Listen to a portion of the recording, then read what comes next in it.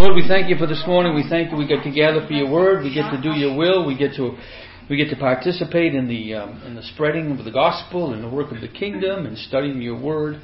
Apply it to us. Help us to get out of our own way so that the word has its right effect on us this morning.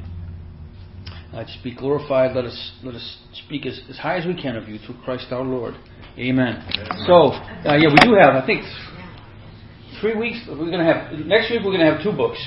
So next week, Justin and I are going to split it. We're going to each take like about a half hour. He's going to do Haggai, and I'm going to do Zephaniah, I believe. And then there's 2 weeks left after that, and we'll take our summer break for July and August. So the last week, which will be the 20, we won't meet on the 25th because that's the outside thing. And that's it. Is that the last Sunday? Okay, so we'll do. Then we'll have Zechariah and Malachi for the last 2 weeks. So anyway, this week is Habakkuk, the pious, perplexed prophet of providence. Okay, the pious, perplexed prophet of providence. I call him pious because he remained faithful despite the enemies from within the community of faith and from enemies without. All right, Habakkuk. Yeah. I'm just curious. Is there a course for alliterations like that you guys go through or what? Yeah, no, it's just something I like to do, you know? Yeah. It's Habakkuk had a real quest for holiness in his life. It shows up everywhere in the way that he thinks. And, of course, that doesn't mean he doesn't butt up against the limitations of his understanding and doubt or confusion or, as I said, being perplexed. Right? He was pious, he was perplexed. He's perplexed because what God was about to do left him utterly confused and baffled. Sir Robert Anderson, in his book, The Silence of God, says, a silent heaven is the greatest mystery of our existence. A silent heaven is the greatest mystery of our existence. And what Habakkuk has to deal with in here is what we all deal with as well, and that is the problem of evil. That's one of the big things that Habakkuk had to deal with. The problem of evil. Philosophically, this is the single greatest challenge to theism, is the problem of evil. It's easier to overcome, in my mind anyway, materialism, metaphysical naturalism. It's easy to overcome all those things because we have, not only do we have theology, but we have science on our side, right? But when it comes to the problem of evil, it's a very difficult one. There have been lots of answers given. There's been different attempts to do it. Not all was satisfactory, but Habakkuk had to grapple with the same thing that many people grapple with today. I saw a story in the news the other day, of Fox News. The parents were convicted in Britain of abusing a 10-month-old child. Over 50 bruises and 27 fractures. And I asked myself, what could possibly be useful? What could possibly be the necessity of that level of depravity? Can God not make the statements that he needs to make? Can he not persuade us of evil? Can he not persuade us of sin? Can he not persuade us of all these things without that kind of extreme evil? And that's where our atheistic friends and agnostics really have a struggle with. And I don't have time. I'm not intending to get entirely into the problem of evil today because God doesn't resolve it in a way that Habakkuk could be satisfied and walk away. None of us could walk away and say, oh, now I understand. Well, I'm okay with that now, right? I mean, could any explanation from God make us be comfortable with that kind of brutality against a 10-month-old? Yeah. I'm just reminded of some of the things I've read in history, especially over the last few years. The extent of cruelty, people against people, and it had nothing to do with color or anything like that. It was just, there's amazing examples of the way those that were in power oppressed and were cruel to those that they were lording it over. Yeah, so much. It's amazing, and it's crossed it everywhere. There's nothing. Certainly, there's no one group who had a corner on that. That's right. And Habakkuk got it really in 2 doses. You get the problem of the evil of Israel, and then the evil of the Chaldeans, whom God summoned as a judgment against evil Israel. We'll see what's going on with that. And so this whole thing is really written in the form of almost a lament psalm. It sounds very much like a lament psalm when you read through this. Again, what are some of the things that you've heard people say about evil? Have you ever heard that? Have you ever heard people sort of use that in any way as a way to be dismissive of God? You know what I mean? Well, the common complaint is, why does God allow that to happen? Yeah. When he can stop it. Yeah, exactly. When He can stop it, right? There is that sense of, if God is powerful enough to stop this, why doesn't He? And yes. But if we never knew evil, we wouldn't appreciate the good. No. And the grace and the mercy and the sacrifice of Yep. the Lord Jesus. Yep, you're exactly right, we wouldn't. But the retort from some would be, okay, that's fine, but tell me why a 10-month-old, why can't God accomplish that without an innocent child being sucked apart in the womb? Or, why can't God accomplish His purposes of teaching us the difference between good and evil without such extremes? I'm kind of with you, though, even going all the way with that. It is these extremes that make us sort of cry out that we know. There's just no way to deny that this is not the way it should be. There's something inherent in our nature that tells us this is not right, Mark. It just seems to me that the part in Romans 1 where it talks about, it says they have no excuse, they will have no excuse. Right. There won't be any excuses for the kind of things that people do. You're talking about against infants and unborns. No, judgment will come. In philosophy, they have ways of putting things in philosophy called syllogisms. Right? A syllogism is if this, then that. Okay, it's a logic argument. And the argument, the one that was put up by, I don't know if you've ever heard of David Hume, but Hume goes back into the Enlightenment era, and this was basically his argument. He said, if God exists and is perfectly good, then He will prevent as much evil as He can without either bringing about a greater evil or preventing a good that outweighs the evil in question. That's the first premise. Second premise, he says, if God exists and is both omniscient and omnipotent, then He can prevent any evil from occurring without bringing about a greater evil or preventing a good that outweighs the evil in question. Number 3, there is evil. Conclusion, therefore, God does not exist. Or He is not both omnipotent and omniscient, or is He not perfectly good. So that's flawed human logic. It is flawed human logic, and it's easy to say that, but I would challenge 90% of Christians to be able to argue effectively against that. Right. But, on the other hand, it's not necessary that we overcome that, of course, because they have to explain the same thing too. The problem of evil is a problem for everyone, not just for theists. Right. You've got to give account for it on your worldview as well. And then we can go further and get in the weeds, which I don't want to do. But we have a very famous verse in this, right? What verse in Habakkuk is echoed throughout the New Testament? Yes. 2:4. Yes, right. And which is? That the righteous will live by faith. Yes, right. My righteous one will live by faith, or the just will live by faith, depending on what you have. And you'll find that in Romans chapter 1, verse 17. You'll find it in Galatians chapter 3, verse 11, which doesn't surprise me because Galatians is kind of a Romans light. There's other good things going on, but Galatians is a great... it just goes really well with Romans. The Talmud, anyone know what the Talmud is? What's the Talmud? The Talmud and the Mishnah. What's the Talmud? Talmud is a book of Jewish commentaries on the scriptures and writings from the ancient Jewish. Okay, and in the Talmud it says the Talmud records the remark of one rabbi that, quote, Moses gave Israel 613 commandments. David reduced them to 10, Isaiah to 2, but Habakkuk to 1. The righteous shall live by his faith. And Habakkuk reduced it all to 1. I thought that was an interesting comment because that's exactly what Habakkuk does. That's what he is told by God, and that's what he lives as well. As we will see. We don't know a whole lot about Habakkuk, except that his name has more K's than any other name in the history of names. Very little known about him. His name potentially means to wrestle with or to embrace, which he certainly does. He certainly does wrestle with, again, this idea of what are you talking about as we get to it. Or at the same time, it means embrace. He does come to just embrace what is true about God. And that's what gets him through all of this, as we'll find out. He knows the character of God. And interesting, though, unlike all the other prophets, we never see him prophesying to the people. He's never given God's words to the people. This is strictly a dialogue, really, between Habakkuk and God.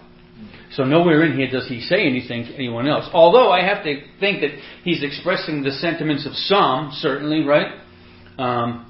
And some must have said, hey, talk to God for us, will you? And he may even have been, some say, he may even have been like on the temple staff. He may even have been a temple singer, given the song that we see in chapter 3 and the way that he goes about knowing. It was part of the job in some places for many of the sort of ancients, if they were in the service of the temple, for people to come and ask them questions that they could give an answer for. When they came and asked him the questions that might have come and asked, he would have a difficult time giving an answer. Just like if someone would say to you, hey, if God is all good and all powerful, how is it that he lets an innocent 10-month-old receive 50 bruises and 27 fractures from their parent? How does that happen? If your God is so good, that's a hard thing to overcome. And you got to understand, when people say that, they're really testifying to evil. They're really testifying to just how much they grasp evil is, right? But at the same time, they're looking for a genuine answer. How can that be? And yeah, it is a part of our nature. And Habakkuk's question of God is not done in a way that's rude or belligerent. It is a question that comes really from really knowing the nature of God and understanding it, which we'll talk about. When did Habakkuk minister, or when do we suppose this took place? It was before the fall of Jerusalem and the exile. We know that because, we'll read 1:6 in a minute. And sometime between, say, 625 and 575 BC. We know that God was already raising up the Babylonians. Babylonians and Chaldeans are synonymous, okay? They're the same people. In chapter 1, verse 6, God says, for behold, I'm raising up the Chaldeans, that bitter and hasty nation. But the point is, he says, I'm raising up the Chaldeans. It's already going on. So, and we know this, right? We know that the Babylonians, first of all, they trashed Assyria up in the north after Assyria had conquered Israel. And they enjoyed their status for a while. We read about Jonah going and preaching to Nineveh, and then Nineveh repented for a little while. But lo and behold, that repentance didn't hold more than, say, 100 years, and God raised up the Babylonians. The Babylonians were even more severe and fierce than the Assyrians. And if you recall what we talked about the Assyrians, they were a very cruel people. So, what kind of cruelty does it take to overcome cruelty, right? And this whole book really is a great example of the hermeneutic key that we've been applying to our study of the Old Testament as we're going through book by book, which is the three keys to our understanding is God's righteous rule over His kingdom, right? Man's response to God, and then God's response to man's response. We see that taking place throughout this. We see what's going on with, God is Israel, part of the kingdom of God on earth to reveal who God is. We see Israel responding to that consistently in idolatry, in injustice, and all kinds of evil. And then we see God responding to that in the same manner over and over again until finally, at last, He just wipes it out altogether. Okay? So, great example if you're going to think in terms of how do I understand what's going on in Scripture. Well, again, the Bible is all about God's righteous rule of His kingdom. And then we see in that, beginning way back in Genesis, how does man respond to that? And from there, how does God respond to that? All grace, all mercy. Let's take a look in wrath to come as we see. Chapter 1, verses 1 through 4. The oracle that Habakkuk the prophet saw. O Lord, how long shall I cry for help and you will not hear? Or cry to you violence and you will not save? Why do you make me see iniquity? And why do you idly look at wrong? Destruction and violence are before me. Strife and contention arise. So the law is paralyzed, and justice never goes forth. For the wicked surround the righteous, so justice goes forth perverted. Sound familiar? And this is going on all over, okay? And so, Habakkuk had seen the reforms of Josiah. Josiah had, if you recall, he had his guy in the temple had come across the book of the law, brought to Josiah and said, hey man, look what I found. And Josiah opened it up and was like, whoa! Tore his, it was like, we have gone so far from God. We have defected from God so much. And so he brought in all kinds of reforms, right? He burned down the idols. Just amazing reforms. Then he gets killed by Pharaoh Necho on Pharaoh's way up north to fight. And then on his way back, he establishes Jehoiakim. Jehoahaz became king for 3 months, Josiah's son, but he got taken by Necho down to Egypt, and in his place Necho put Jehoiakim, another son of Josiah. And we read about Jehoiakim a little bit. You don't have to turn there, but 2 Kings 36 to 37. What's the chapter? I wrote 36 to 37, but I didn't put the chapter down. Bottom line is, it says Jehoiakim did what was evil in the sight of the Lord. Okay? And then in 1 Chronicles 36:8, it says, now the rest of the acts of Jehoiakim and the abominations that he did, and what was found against him, behold, they are written in the books of the kings of Israel and Judah. That's the environment that's going on right now. Injustice, the righteous are surrounded by the wicked. What a way to put it. The law is paralyzed. It's just having no effect at all. But it's just sitting there somewhere. Right? Violence is happening. And he's crying out to God because Habakkuk knows the character of God. So this is a different kind of questioning of God. He's looking to understand why all this evil, but he's not doing it in the way the arrogant sort of unbeliever would be, right? He knows the character. So he's not looking idly at wrong. He doesn't ignore the fact that the law is paralyzed and that there's injustice and righteousness and peril of the wicked. And so Habakkuk knows this about God. And he says, why? Why, God? I don't get it. Why aren't you doing something? Rise up, oh God! Why aren't you doing something about this? And we, in our culture, we can relate to that, right? Like you, I've gotten to the place many times where I thought, God, why? How much longer are you going to tolerate abortion? How much longer are you going to tolerate the gender thing and the homosexual? It just keeps getting worse and worse and worse and worse. As well as, promiscuity and everything in general. But Lord, even one of the major political parties who used to have a concern for exception clauses, and used to say keep it rare, safe, and legal. How did they get from there to you can kill that thing after birth? After birth, how did we get there, Lord? When are you going to do something about that? Right? And he says, why do you make me see iniquity?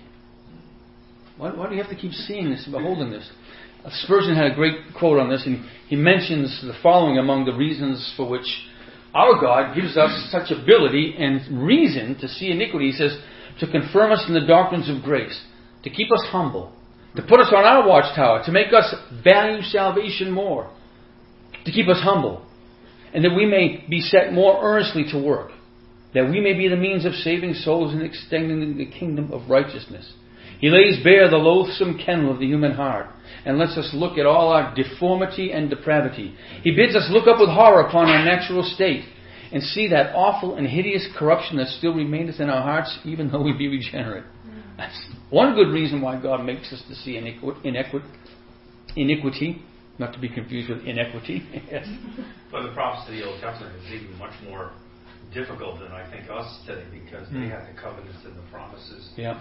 That they were under, and then they're under this impression that God is going to bless us and not curse us, and the curses come true, of course, in relationship to the blessing and cursings that were promised if you obey and disobey. But still, they had a whole history of that. They didn't just have it written down in the book; they lived it over and over again too. Yeah.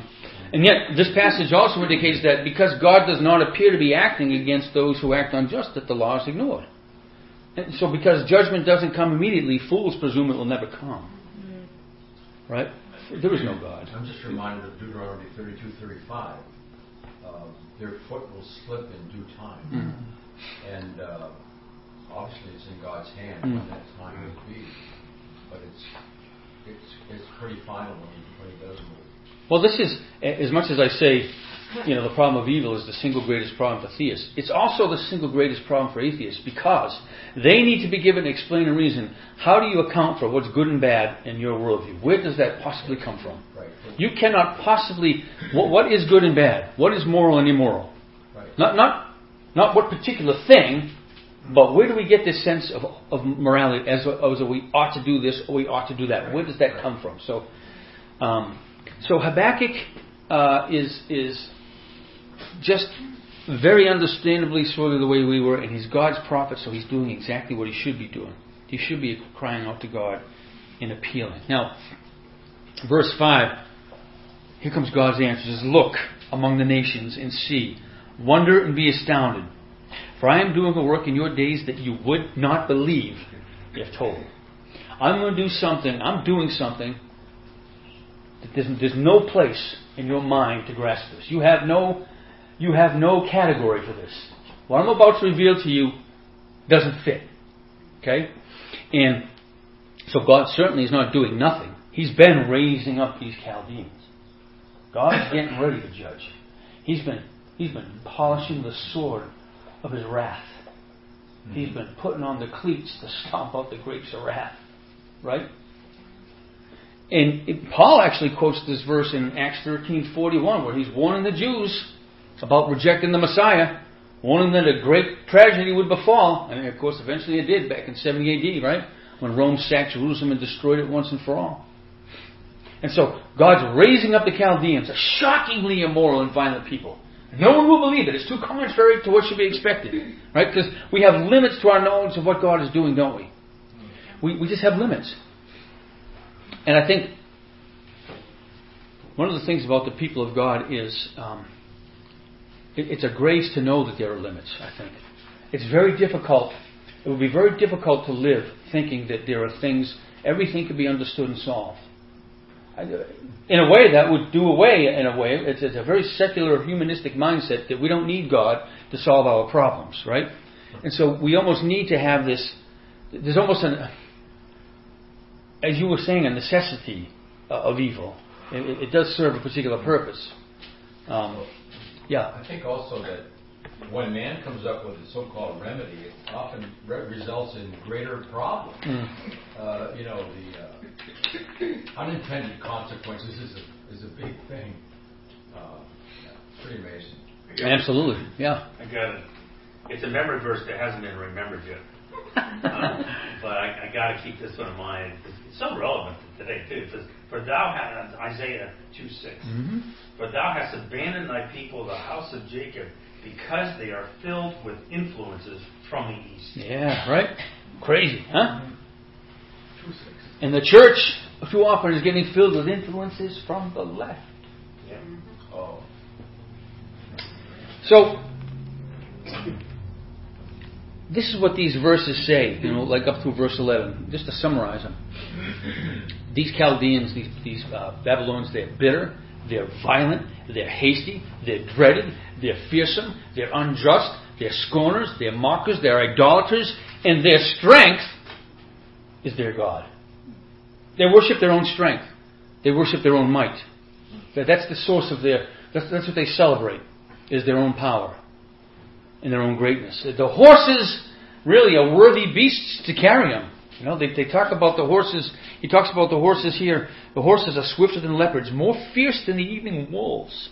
Okay, so this is poetic language, right? So we want to be careful with metaphor and everything, because typically a wolf is a predatory animal, right? And not only is he predatory, but he's a carnivore, right? Whereas a horse is not a carnivore; he eats hay. But the metaphor is here: you got a much larger beast, much more powerful, and a destroyer. And God uses horses throughout Scripture to carry the riders that are going to become announcing judgment or bringing about. Even Jesus himself, he's going to come riding on that great horse it talks about. And so these warriors devour and they take captive, they sack and they sack fortresses, they leave a wake of carnage and wreckage. The only thing that's ever come close to it, I think, in Hollywood, these are like 5th century orcs, or Uruk-hai, if you've seen The Lord of the Rings at all. You think of the orcs and the Uruk-hai that Sauron, the evil sorcerer, sort of conjured up. These sort of mutated orcs that were like half orc, half man, big mighty beasts that were just ruthless. And you watch that movie, you just see the horrible things that they did. That's these people. They're almost inhuman, right? Sounds like Genghis Khan.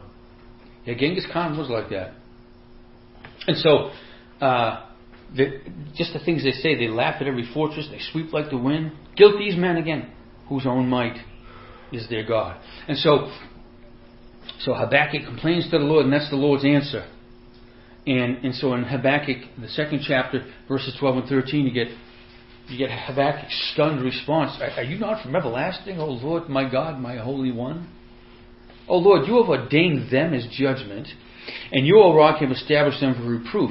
You who are pure eyes than to see evil and cannot look at wrong, why do you idly look at traitors and remain silent when the wicked swallows up the man more righteous than he? So, good things going on here. I mean, in spite of the revelation of what's going to happen, Habakkuk refers to God as, he still addresses him as he should, right?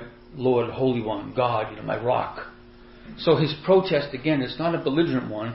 It's based on the conviction that God doesn't tolerate this kind of thing, so why is he tolerating it now? Why is he going to do this?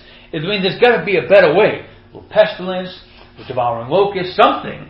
I mean, why is it necessary, Lord? Why do you got to go to this extreme like this?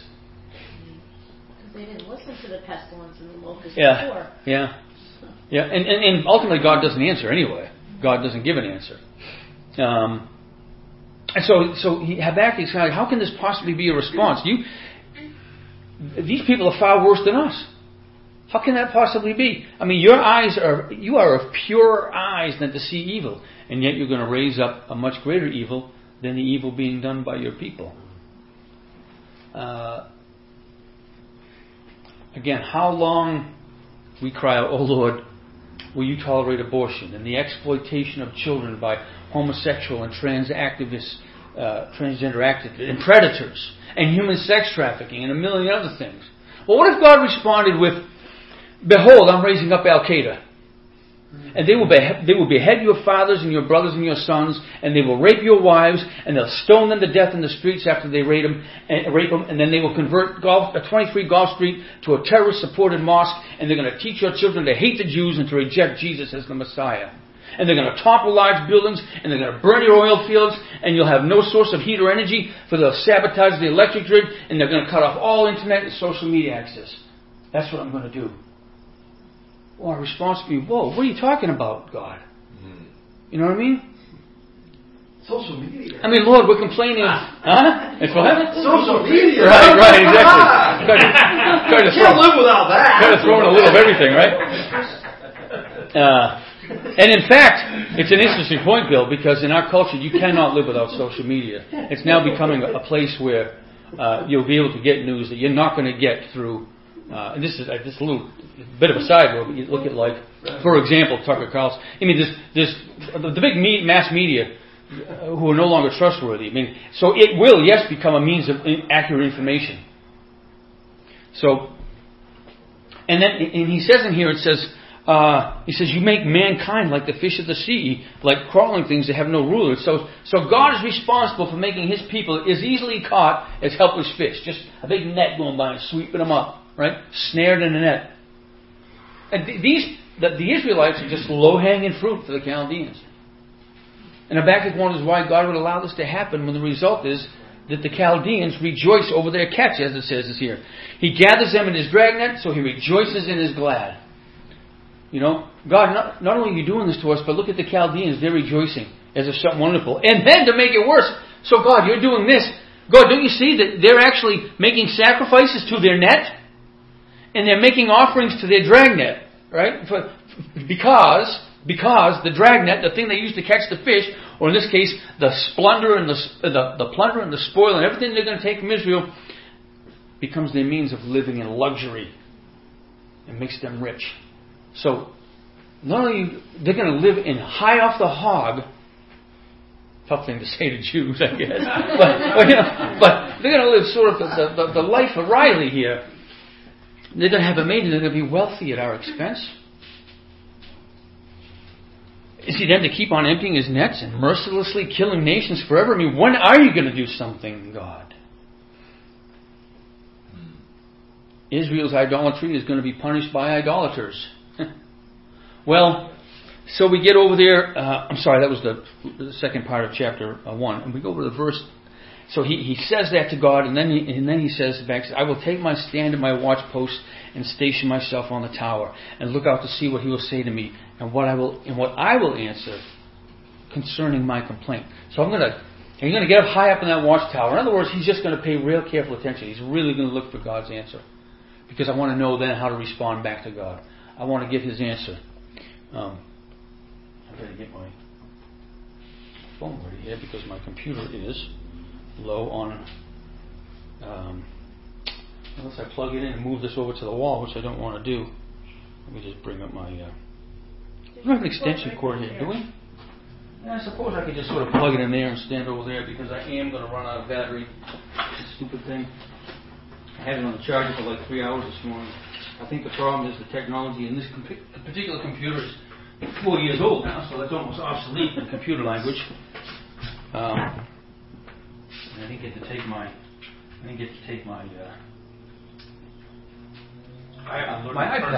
iPad, which I left at work. So anyway, I'm just gonna slide this over here. Thanks. You're going to have to get some of those papyrus sheets. It's still hard. Here we go. Sorry, guys. Sorry to disrupt the class like that, but it's for a good reason. Bill Gates is to blame.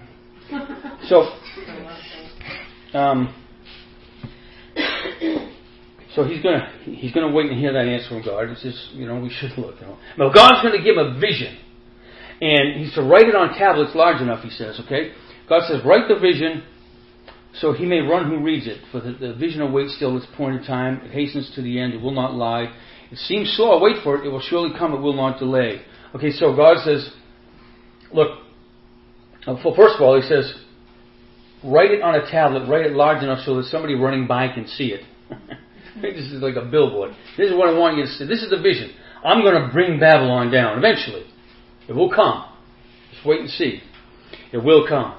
And he's also going to give him another vision too about the greatness of God. But and there's two types of responses to this. So even if he puts it up there large enough for everyone to see, that's the point of it, right? And somehow this is communicated to God's people, writing it on the tablets. You got verse 4, behold, his soul is puffed up, it is not right within him, but the righteous shall live by his faith. So there's always two types of responses to God's revelation. The puffed up unrighteous, and the righteous who live by faith until the fulfillment. Trusting in God, right? Hebrews 10, 36 to 38.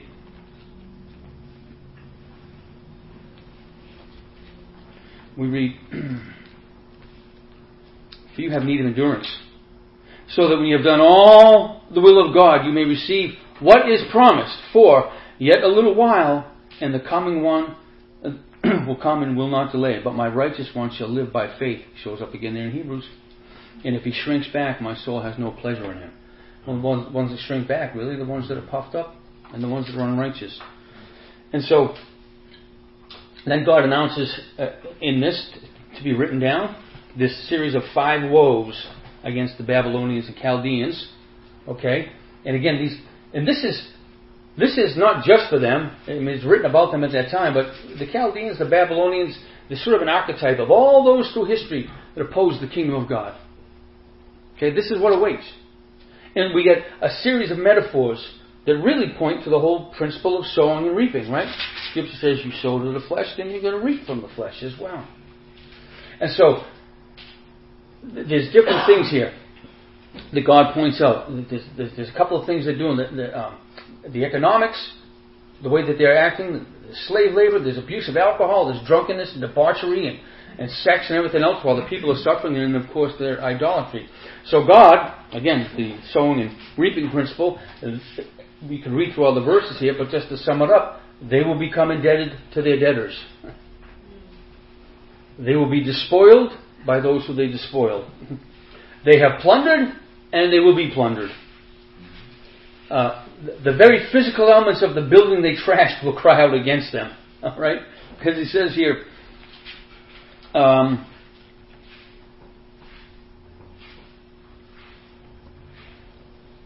woe to him who builds a town with blood and a city on iniquity. Behold, is it not from the Lord of hosts? Oh, sorry, that's the wrong verse. That's the one I want. I believe I lost that verse. Anyway, the verse, you find it in there and read through it. I just want to make sure I get to everything. The verse that talks about the building, like basically the building materials crying out against them. 11. Is that where it is? 11, thanks. For the stone will cry out from the wall, the beam from the woodworks will respond.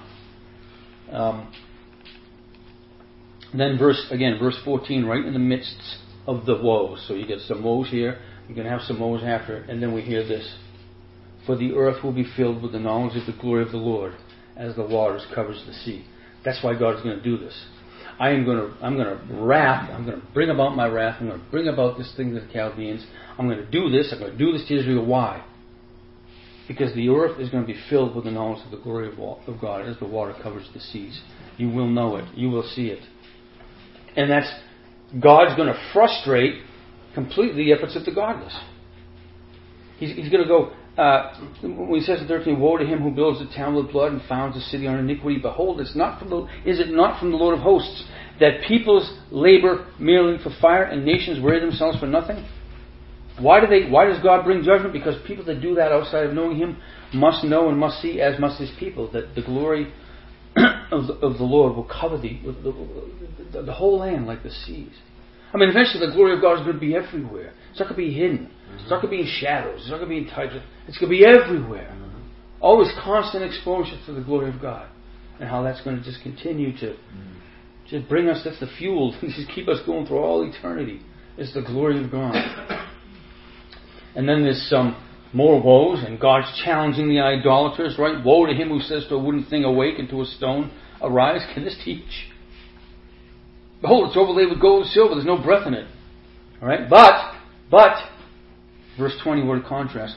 But the Lord is in His holy temple. Let all the earth keep silence before Him. But the idolaters, it's the gods that are silent. And the idolaters are making all the noise. With God, it's God that is the one that is proclaiming and declaring. And the people are to just keep silent before Him.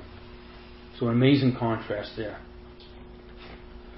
And then we come again to Habakkuk's prayer in response to God's revealing all of this. And Habakkuk really is the whole chapter, although verse 1 and 2 is sort of like the prayer properly speaking, and then the rest is Habakkuk sort of reciting this vision of a theophany he gets, right? The appearance of God in striking metaphor. And so he says a prayer of Habakkuk the prophet according to Shigionoth. And that term is, the meaning that seems to best fit the context is that it's like a song or a psalm that's charged with emotion and excitement, okay? And that should tell you. It tells you that for a reason. I mean, that's instruction to the musicians and the singers when they're going through these psalms. Because remember, these weren't just written once and put aside. These were sung all the time in the Jewish culture, in the cult of worship that they had. And so how do you read such a psalm? It's not a monotone and bland, this had instruments set to it. This has, when Christ shall come with shout of acclamation, what joy shall fill my heart, right? No. When Christ shall come with shout of acclamation, we sing things a certain way, right? We don't just sit there and when you read Scripture, let it scream to you the way that it's intended. You know what I mean? This thing is moving. Why? Because God's shown up. Right? Habakkuk knows in the past. He says, I've heard of the report of you and your work, O Lord, do I fear. In the midst of your ears, revive it. Revive it. Well, Habakkuk knows in the past how God has shown up and conquered evil. Right? When evil has been perpetrated against the people of his the apple of his eye, in spite of the things they've done. And how God has shown covenant mercy to His people in the past. So you think of the song of Moses upon their deliverance through the waters. You think of the song of Deborah after the victory that was accomplished there, when what's his name took a peg through the temple. you think of all that these are songs that were sung in their various psalms, other psalms as well, that celebrate the victory of God. Right? When God comes down to confront evil, people will know it. This isn't going to happen in secret. It's not going to be missed. Okay? He comes down from a mountain. He says, God came from Teman, and the Holy One from Mount Paran. I mean, we've talked about this before in other contexts. The gods in ancient thought were always up in the mountains. And certainly Eden was up on a mountain. God's going to come down from that mountain. He came down onto Sinai, right? He came down transfigured on the mount in the New Testament. And so you get these incredible descriptions here. You get these in the book of the Revelation as well, something very similar. You get bright light flashes and pestilence and earthquakes and waters divided and the sun and the moon stand still and there's fury and there's a glittering spear and there's arrows and there's trampling the sea with his horses. All of this theophany, all this great appearance of God in the way that Habakkuk describes him here. And why? Why does God do this? Verse 13. You went out for the salvation of your people, for the salvation of your anointed. You crushed the head of the house of the wicked, laying him bare from thigh to neck. Selah, right? This good place to take a pause. God did it.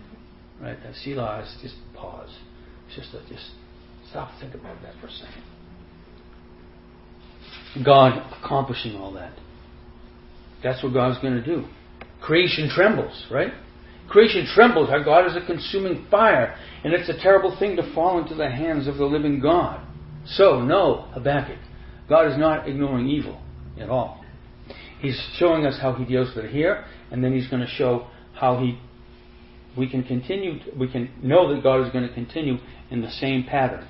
The book of Revelation points to that in various ways, regardless of how you interpret the book of Revelation, whether you think it's something that's going to happen 1,000 years, when there's a 1,000-year literal reign of Christ on earth, whether you believe you're an amillennialist and you believe that the 1,000 years is sort of allegorical or a metaphor for the current reign of Christ through the gospel, or you think of preacher, whatever your situation is, wherever you fall on that eschatological continuum, God acts in the book of Revelation. He brings about pestilence. He brings about death. He brings about destruction. He destroys. Right? He tramples out the grapes of wrath. Why wouldn't He? When people deny and ignore what happened on the cross. I mean, all of this still doesn't measure up to what we see happening on the cross.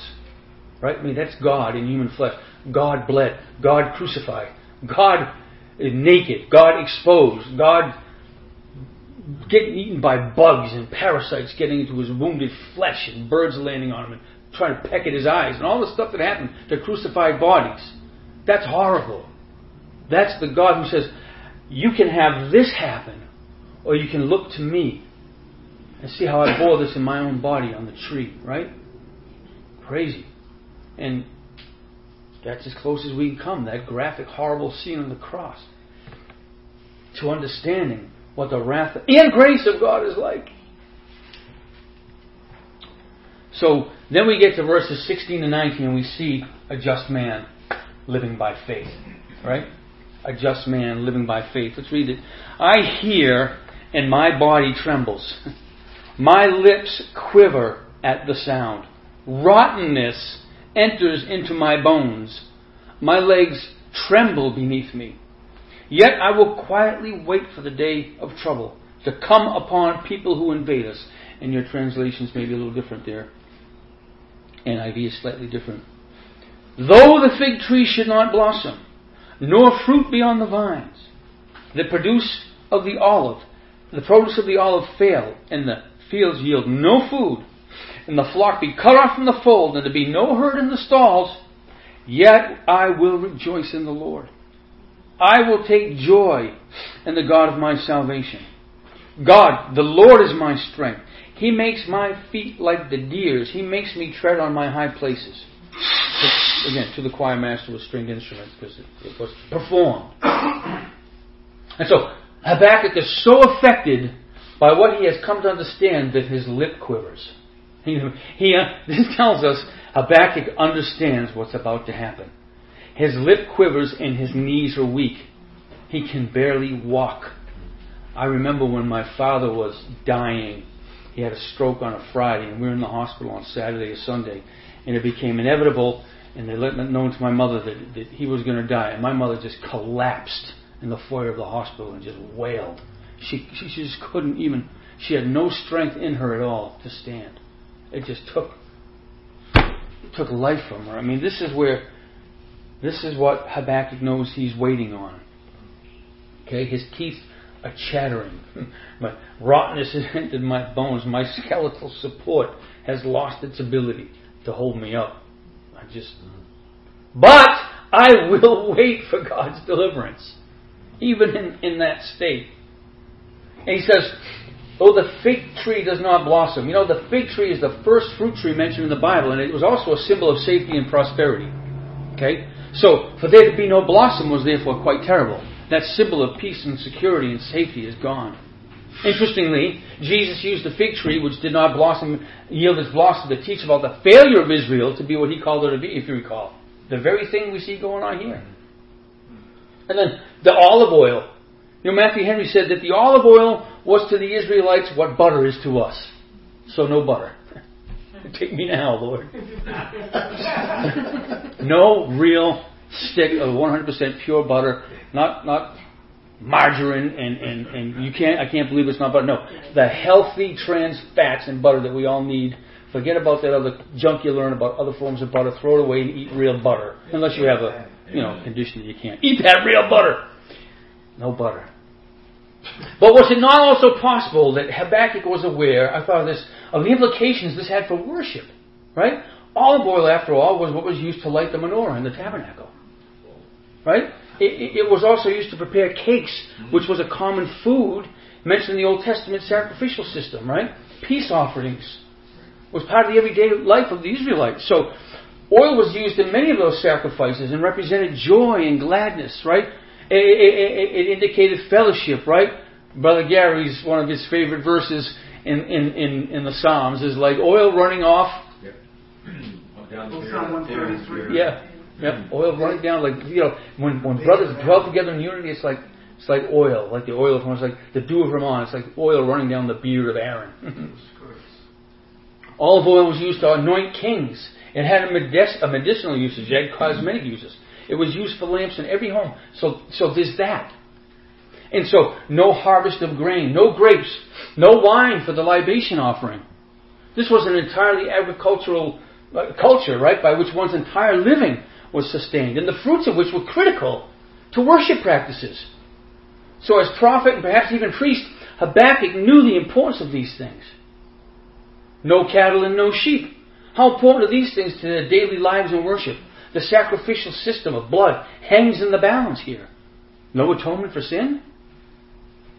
The first fruits of agriculture, the firstborn of the flocks, the burnt offerings, all of this under threat of being gone.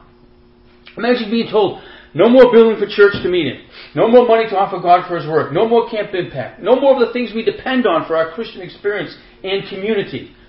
Well, all the things that have shaped the covenant community and supported it in Habakkuk's day were soon to be gone. The fabric into which their being was sown is about to be torn asunder. So it's more than just not having food and certain things, right? You'll recall, actually, I preached a sermon on this years ago called Thou Who Doorways Faith. You'll recall perhaps from The Grinch Who Stole Christmas, right? So the Grinch, he took everything that the Who's and Whoville could possibly need for their Christmas celebration. Because he hated Christmas, right? And he wanted it to come to an end.